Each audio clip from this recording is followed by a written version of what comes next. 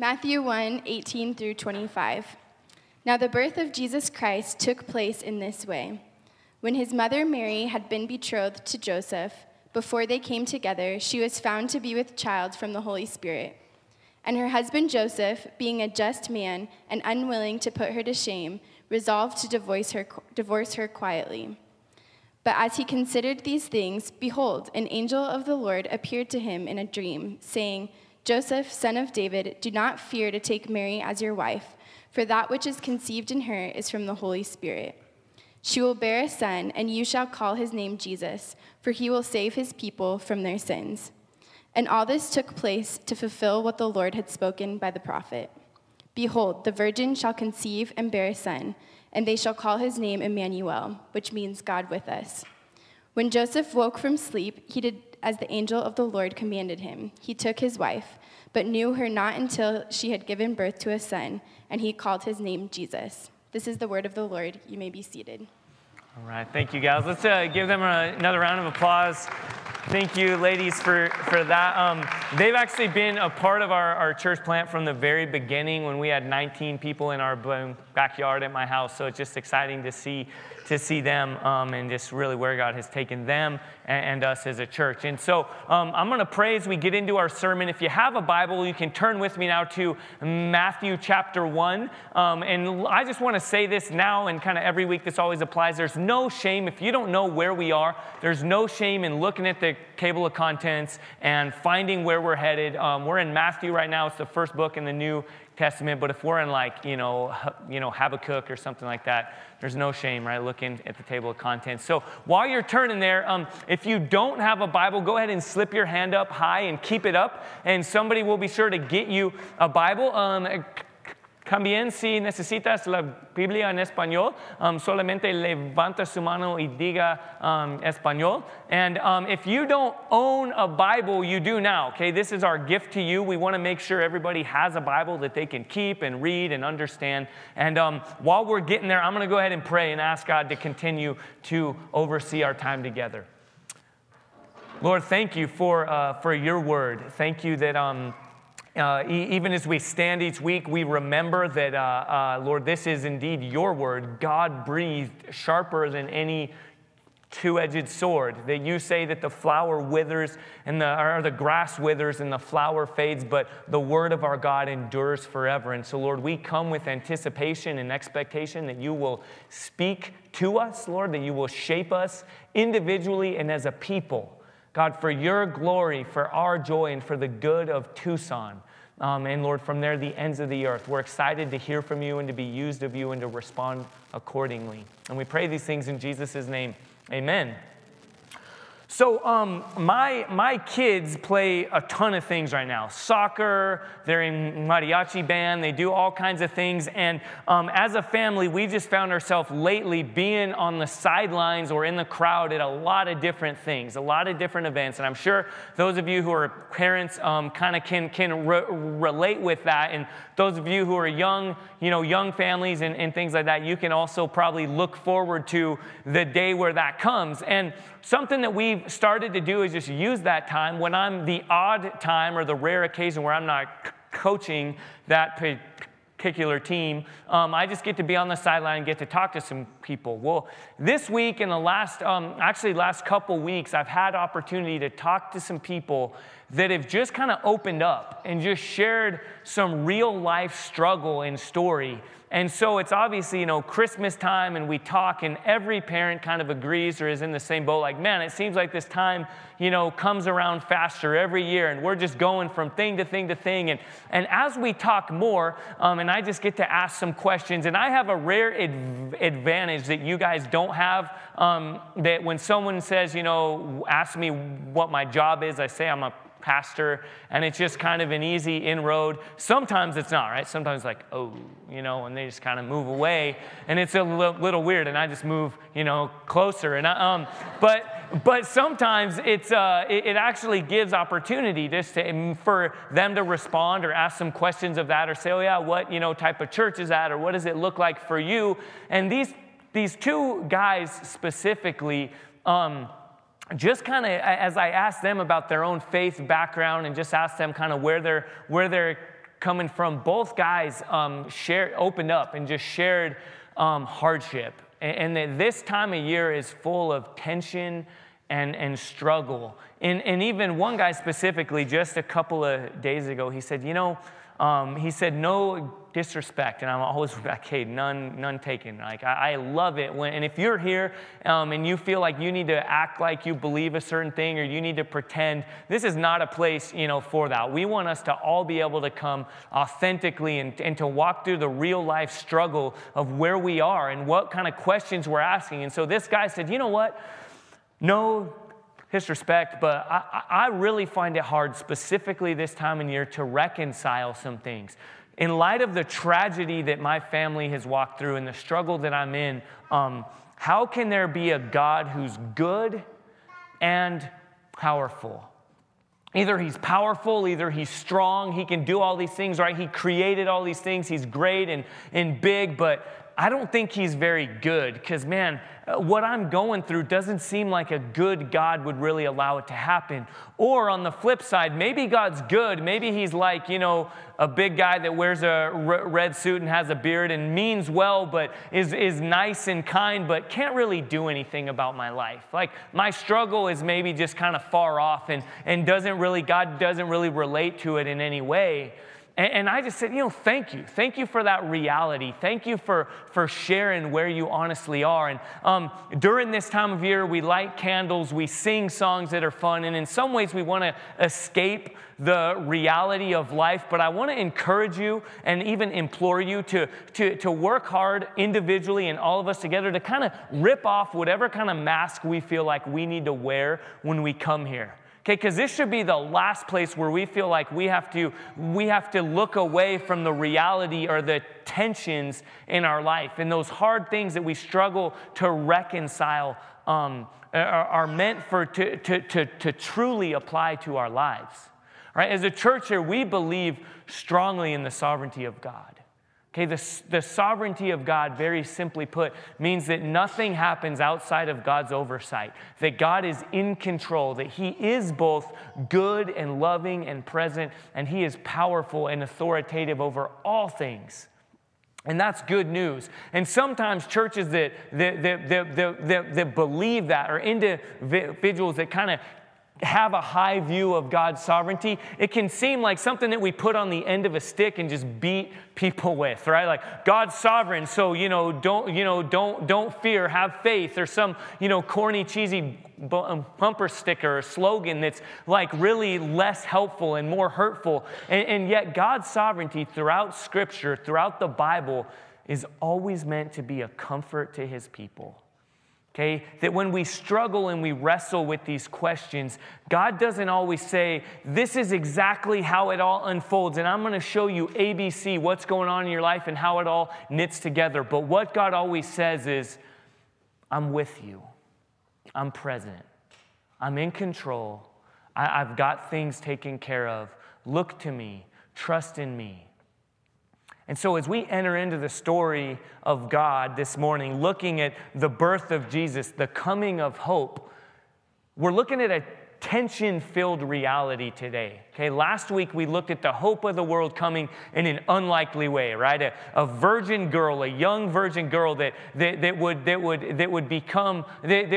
become pregnant by God the Son, or by the Holy Spirit with God the Son. And it was an unlikely circumstance at an unlikely time in an unlikely situation. And this week, we're going to look at it through another lens, through the lens of Joseph, her husband. And it's tension-filled, all right? We can become really numb to these things, right, guys? Like, let's just be real, right? We sing songs that if we're honest with ourselves, we should sit down and be like, this is crazy. Like, hark the herald, angels sing, and, God with... I always forget words of songs, even ones I've sung since I was like 3 years old, so I'm not perfect. And so whatever those words are, they're crazy, right? Like, born of a virgin, in a manger. It's like, this stuff is crazy. Let us embrace the craziness, guys, okay? Let us come, and as we read these things, God presents this to us. This is real. Right? This is real life. This is the story of God given to us. It's meant to kind of cause us to scratch our heads and be like, either this is made up, fabricated, crazy stuff, or this is real life that's meant to shape and define my life. And so as we look at the story of Joseph, let's not become numb to what's really going on here, okay? Amen? Amen. So let's read, picking up in Matthew 1, verse 18. Now the birth of Jesus Christ took place in this way. When his mother Mary had been betrothed to Joseph, before they came together, she was found to be with child from the Holy Spirit. And her husband Joseph, being a just man and unwilling to put her to shame, resolved to divorce her quietly. So Mary, we talked about Mary last week, but just in case you weren't here, you don't remember, Mary was a young girl, likely in her late teenage years, mid to late teenage years, 14 to 16 years old. This was a common marrying age of the time. And here she is, and an angel appears to her and says, Mary, blessed are you among women. You're actually about to become pregnant with God the Son. And she's like, wait, what? No, that's impossible. I've never known a man. I've never had sex before. That's impossible. I know how this stuff works, and I can't be pregnant. And then the angel says, no, actually, you are the Holy Spirit will come upon you, and you will conceive this child through the Holy Spirit, and you will indeed bear God the Son. And it's an unlikely situation. And so now this news comes to Joseph, who she's betrothed to. So let us, again, remember what this is. Okay, so in this time, betrothal, if you'll notice, the language is used. It says she was betrothed to Joseph. And then in verse 19, it says her husband, Joseph. So that language is used because when you're betrothed to somebody, it's like a legal binding relationship, all right? You're locked in together. It's not like our day, oh yeah, we got engaged. We're 14 years old. I gave her a, ring pop, and we awkwardly, hang out outside the boys' bathroom. And so, one day we're going to get married. It's nothing like that. Like this is some of you guys are feeling a little uncomfortable. That was your story in junior high. All right. That's, so hey, that's okay. All right. We can be free here. We can be real. But, so in this case, it's a binding, like it's a marriage. All right. It's a marriage by law, but not yet been consummated.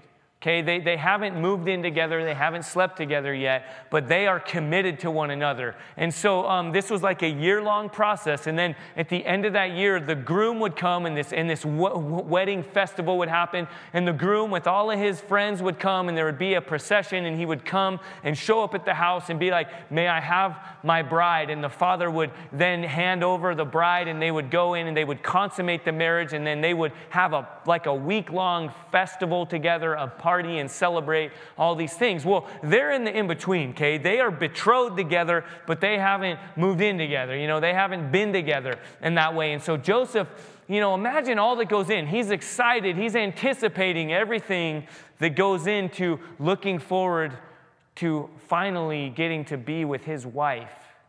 And then he gets this news. I mean, can you imagine? And the way it comes to him is like, hey, here's how this goes. Your wife, Mary, is pregnant. And he's like, man, what do I do with this? I don't know. And he is faced with a hard decision.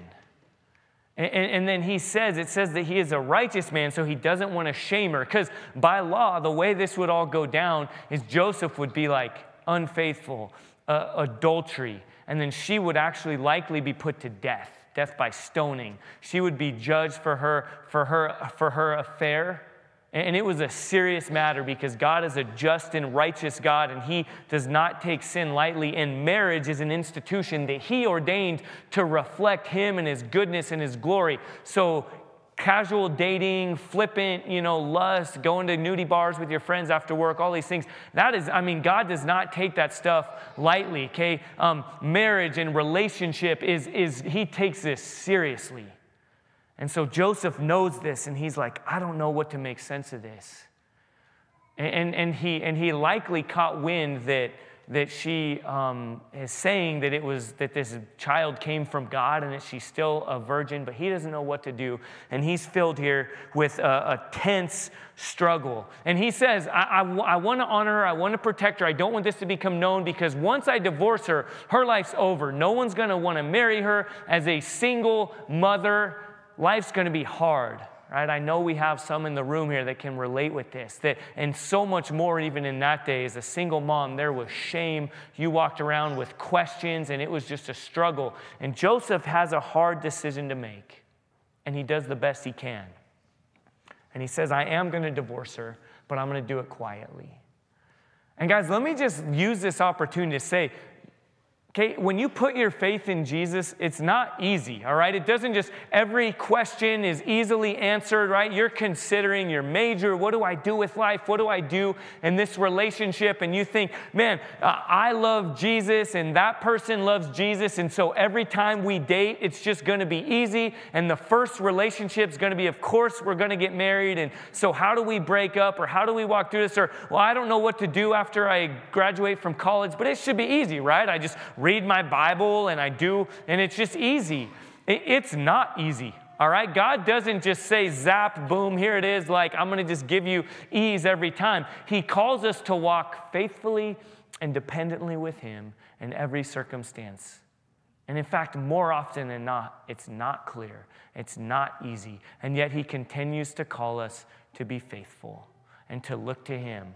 And sometimes, in fact, often in my wife, in my case, often you guys, you make a decision. There have been times for us where we prayed, we sought counsel, we fasted, we were wondering what to do. There were times we were about to move to the East Coast to go to seminary. We had fasted and prayed about it. Then when we finally decided that was what we should do, we announced it to our church. And like 3 weeks later, we find out she's pregnant with triplets. And we're like, God, again, information that would have been helpful to me yesterday. Right? Would have loved to know before we just walked through this whole process that now we're going to actually stay here and we're not going to move and we're about to have, triplets and life's going to be crazy. But often he works like this. Okay? God doesn't make it necessarily easy for us by giving us every answer all along. He calls us to be faithful. He calls us to trust in him.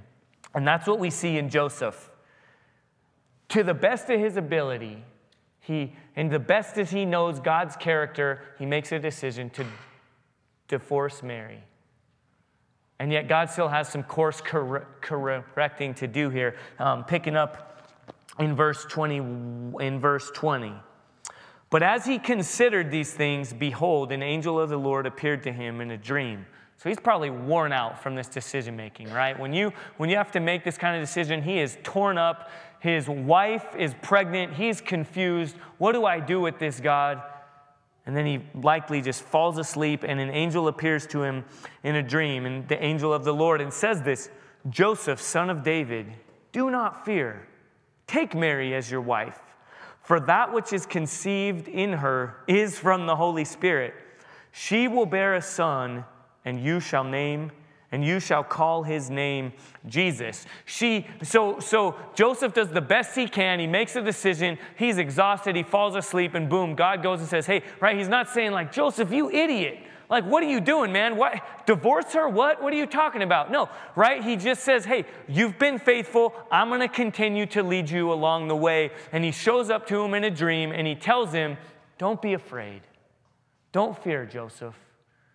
And just imagine the fear that he has. What are his friends going to think? What are his parents going to think? Is he going to be looked like a punk, right? He's walking around. Everybody knows they haven't slept together, and yet here she is pregnant.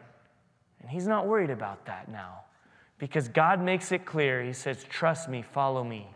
And God calls him the son of David, and this is packed, okay? We just need to understand that he calls him this because God says, Joseph, you're not going to be the father.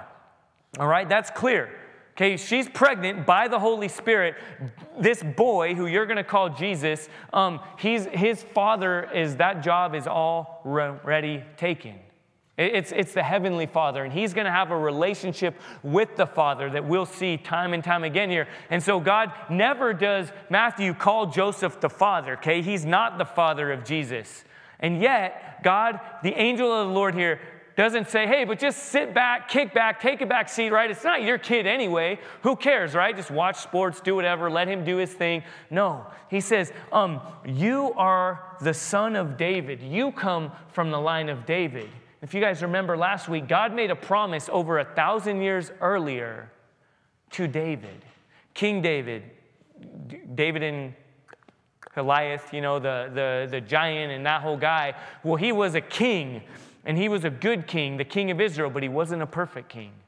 And God's promised that he would bring in a kingdom where wrong and brokenness and hard things would be taken care of through a king. And then David's about to die, and he's sinned, and he's turned away from God, and he's wondering, man, how is this good news? And God makes a promise to him.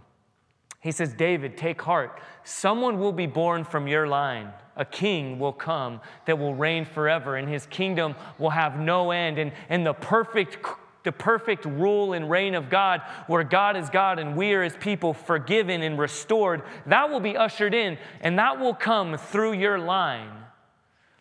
And Joseph is from the line of David, and though he's not the biological father of Jesus, he gets to be the legal father, so that his heir would have the rights to the throne of David. And so that the heir of the legal relationship between Joseph and his stepson, it would be passed on to him. And the rightful place on the throne that would last forever makes perfect sense in Jesus. And so God is working in these profound ways, and you've got to believe Joseph is just confused here. And again here, the angel says to him, he is conceived by the Spirit. It is a miracle, okay? God's in control here. Even though you might be confused by it, God the Holy Spirit overwhelmed this young virgin girl, Mary, and she is carrying God the Son. And this is crazy stuff, and Joseph is likely just reeling here, and then God continues and says, I have plans, though. I have a job for you, okay? You name him Jesus. You do it. And the Greek word here is a specific. It's not a plural. It's not like you guys. No, he says you. You get to name the Son of God, Jesus. And Jesus is derived from the name Joshua, the Hebrew Yehoshua. And then in Aramaic, the name of Jesus is Yeshua. It means God saves, the God who saves. He says, Joseph, I've got plans for you. You get to name God the Son, and that's your role as a stepfather, as a foster father. You need to raise this child as if he were your own.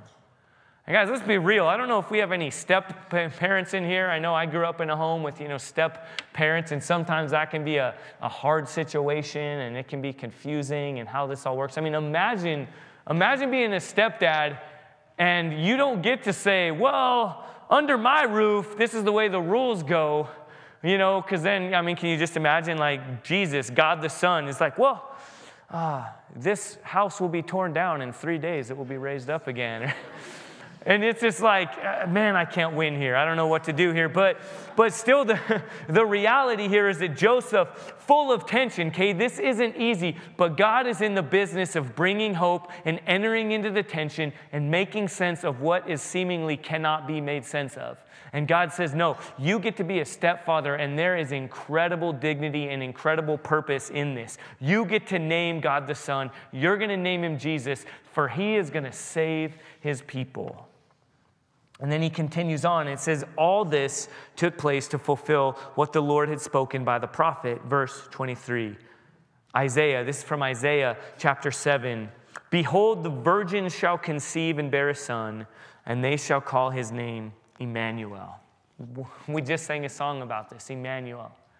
Again, we can become numb to this. We can sing and be like, I don't know why Jesus is called Emmanuel. Sometimes Jesus, why are we doing these things? Emmanuel means God with us. God incarnate.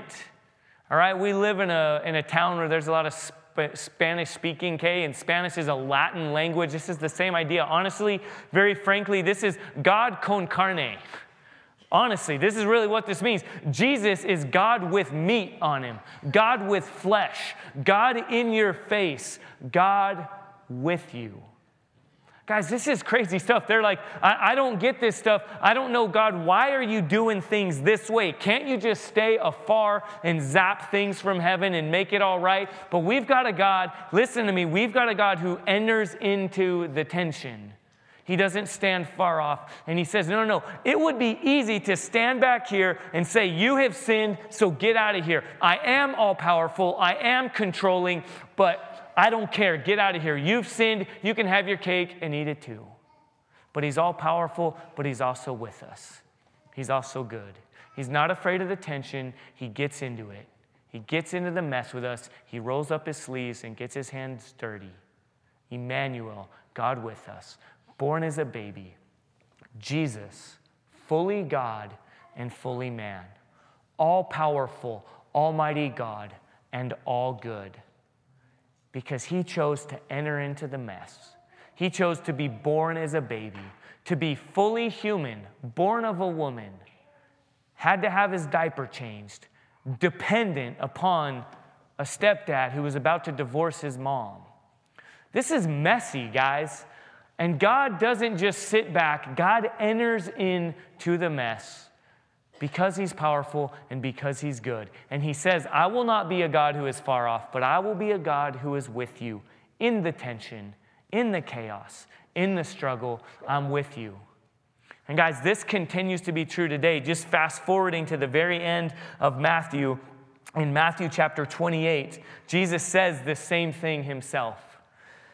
This is after Jesus had already lived his full-on life. He's already over 30 years old, okay? Good Friday already happened. He already died on the cross, and then he raised from the dead on Sunday, okay? Easter happened already. He rose from the dead, and then he is about to ascend into heaven, and he tells his people, guys, I know this is confusing to you, just like it was confusing to Joseph. There is tension and chaos, and you don't necessarily know how to make sense of this, but I am good, I am powerful, and I'm with you, and I've got plans for you. Continue to be faithful to me. Continue to live in dependence upon me because I'm working in you and I'm working through you. And here's how this is going to go down, because they're like, Jesus, you just rose from the dead. We abandoned you. We know it. Okay, our bad. But here you are, right? You rose from the dead. You could bring in this kingdom. Now's the time. We didn't get the whole cross thing, but you did it. You died on the cross. Now you're here back. You rose from the dead. Now let's do it, right? Get that sword. I know you have one hidden in there somewhere. Okay, get that sword. Bring in your kingdom. Put down Rome. And Jesus continues to be like, hey, guys, you're confused, but I'm with you. My kingdom is coming in a little kind of a crazy way because it's coming through you. You guys who abandon me, you guys who get really confused in the tension and the chaos, you guys who want to hit the eject button constantly, you guys who don't like the mess, here's what I'm calling you to do. Go, make disciples of all nations, and baptize them in the name of the Father and of the Son and of the Holy Spirit. Guys, let's connect these dots here. Jesus, the little baby that we're celebrating right now, comes into the world, sent by God the Father, conceived by God the Holy Spirit, God the Son who has come. He says, go now and call followers of mine and baptize them in the name of the Father and of the Son and of the Holy Spirit and teach them to observe all that I have commanded you. Teach them these things, right? Listen, guys, if you're here today and you are experiencing the hope of Jesus, if the gospel, the good news has penetrated your life, there's a charge and a commission by Jesus to go and tell others. And we can build this up and we can make it crazy and we can struggle and wonder and how to do this stuff. Very simply put, have you experienced the hope of Jesus? Then go and tell others about what he is doing in your life. Guys, can you imagine what it would be like if we in this room shared with our neighbors, shared with in our soccer practices, at the bar, at the gas station, in our workplace, wherever we are, wherever we're going. It says, as you're going, as you're doing life, close, near, and far, tell people about what I have done in your life. And he sends us to do this. And we're like, how? God, I'm not perfect. God, my family's messy. How am I going to go tell my neighbors about Jesus? They hear me yelling at my kids, right? Am I alone in this? Come on. Am I the only one here, right? Like, how am I going to go do this? How am I going to go and share this stuff with my coworkers, all right? They see me taking an extra 5 minutes every once in a while for lunch. I'm not perfect. And the message of Jesus, the message of God all along is Emmanuel, God with us. Jesus says, I know it's messy, but I'm with you. I'm with you always, even to the end of the age. He's not going to leave you or forsake you. He's with you in the tension, in the chaos, in the struggle. I don't know how to reconcile this pain I'm walking through. I don't know how to reconcile this unfaithfulness. I don't know how to reconcile this brokenness. I don't know, God, how you can be powerful and good and how I'm supposed to walk through this life. And he says, I'm with you. You're not in control, but I am, and I'm with you. And guys, there's a tension there that I don't want to dismiss. It's not easy. And we struggle with this all the more because I just want to be real here. Every one of us in this room are control freaks. Right? We struggle to embrace the good news of God with us, of a good God who's in control, and to walk through that because we want to be in control. All right? As some churches would do, you can look at your neighbor and say, neighbor, you're a control freak, and I'm a control freak. We're all control freaks, and some of us might be like, no, I'm like I love to party and wild out. I don't have a schedule. I do whatever. I wake up at a different time every single day. I'm not a control freak. Well, you think that by being free, by your version of freedom, you can do whatever you want, and you want to control your life through license. And on the flip side, some of us are, we've got PowerPoints and charts and checklists and all these things, right? And we're like, and you know that you're a control freak, right? And everybody knows it. But we're all control freaks, and so we fail to embrace the good news of God with us. And yet in Joseph, we see the way this plays out. We're told at the very end of it here in verse 24, it says, Joseph woke up from sleep. That was a crazy sleep. He wakes up from his sleep, and he did as the angel of the Lord commanded him. He took his wife, but he knew her not until she had given birth to a son, and he called his name Jesus. I don't think it was abundantly clear to him. I don't think the tension somehow went away. I don't think the seemingly unreconcilable reality of his life was all of a sudden reconciled. But he was obedient. And he didn't let his confusion or common sense get in the way of his faith. Now hear me, we need to be real here right now, guys. In where we are in America in 2015, we are an intellectual, we are a common sense kind of people, right? And so we sit here in church and we hear things and we sing songs and even from the pulpit, we always want to give a little asterisk, right? We always want to be like, well, of course you got to be smart. Like Jesus says, hate your family, and unless you hate your family in comparison to me, then you can't really be my follower. And I want to be here and be like, no, come on. That's not really what he's saying. He's not really saying to hate your family in comparison to your love for Jesus. He's not really saying to the rich young ruler, go and sell everything, right? And let us not forget that God is in the business of doing crazy things, okay? Do not let common sense get in the way of obedience. Do not let common sense replace God and his plans and what he is calling you and I to do. Because I can hear it right now. We can say, well, surely he wouldn't call me to do that. I might be called to give my life to this particular endeavor. I might be called to go to the ends of the earth and to invest my life in that way. But surely I shouldn't waste my degree in this way. Or on the flip side, Man, I've got this degree and all my friends are going here and going there, and it seems like I should go. I know this language. I know this. Surely I'm the one to go there. But man, I've got this job here and I've got this opportunity, and it's a less sexy thing to do. But maybe I'm called to stay faithful here, and no one's going to understand how I am still faithfully listening and obeying God by being an engineer. Or by staying and doing, or by going and doing. Or surely God wouldn't call me to break up with this person. Surely this relationship, surely this endeavor, surely a little bit of this is okay. Come on, I mean, I'm only human. I'm a man. You know, God made me this way. Whatever it might be, we dismiss things by common sense all the time.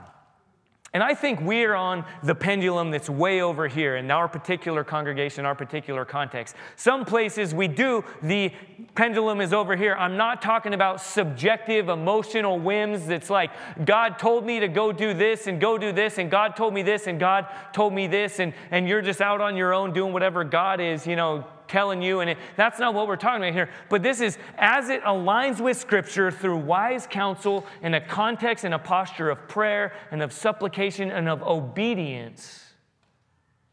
Do not dismiss what God is calling us to do, because He is in the business of working within the tension. And this is good news for us, but it's not easy news. In fact, it almost never is in Scripture.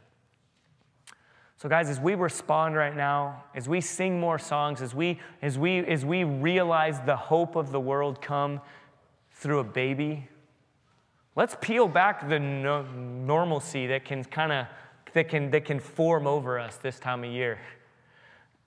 God's a crazy God, right? From our perspective, He does crazy stuff.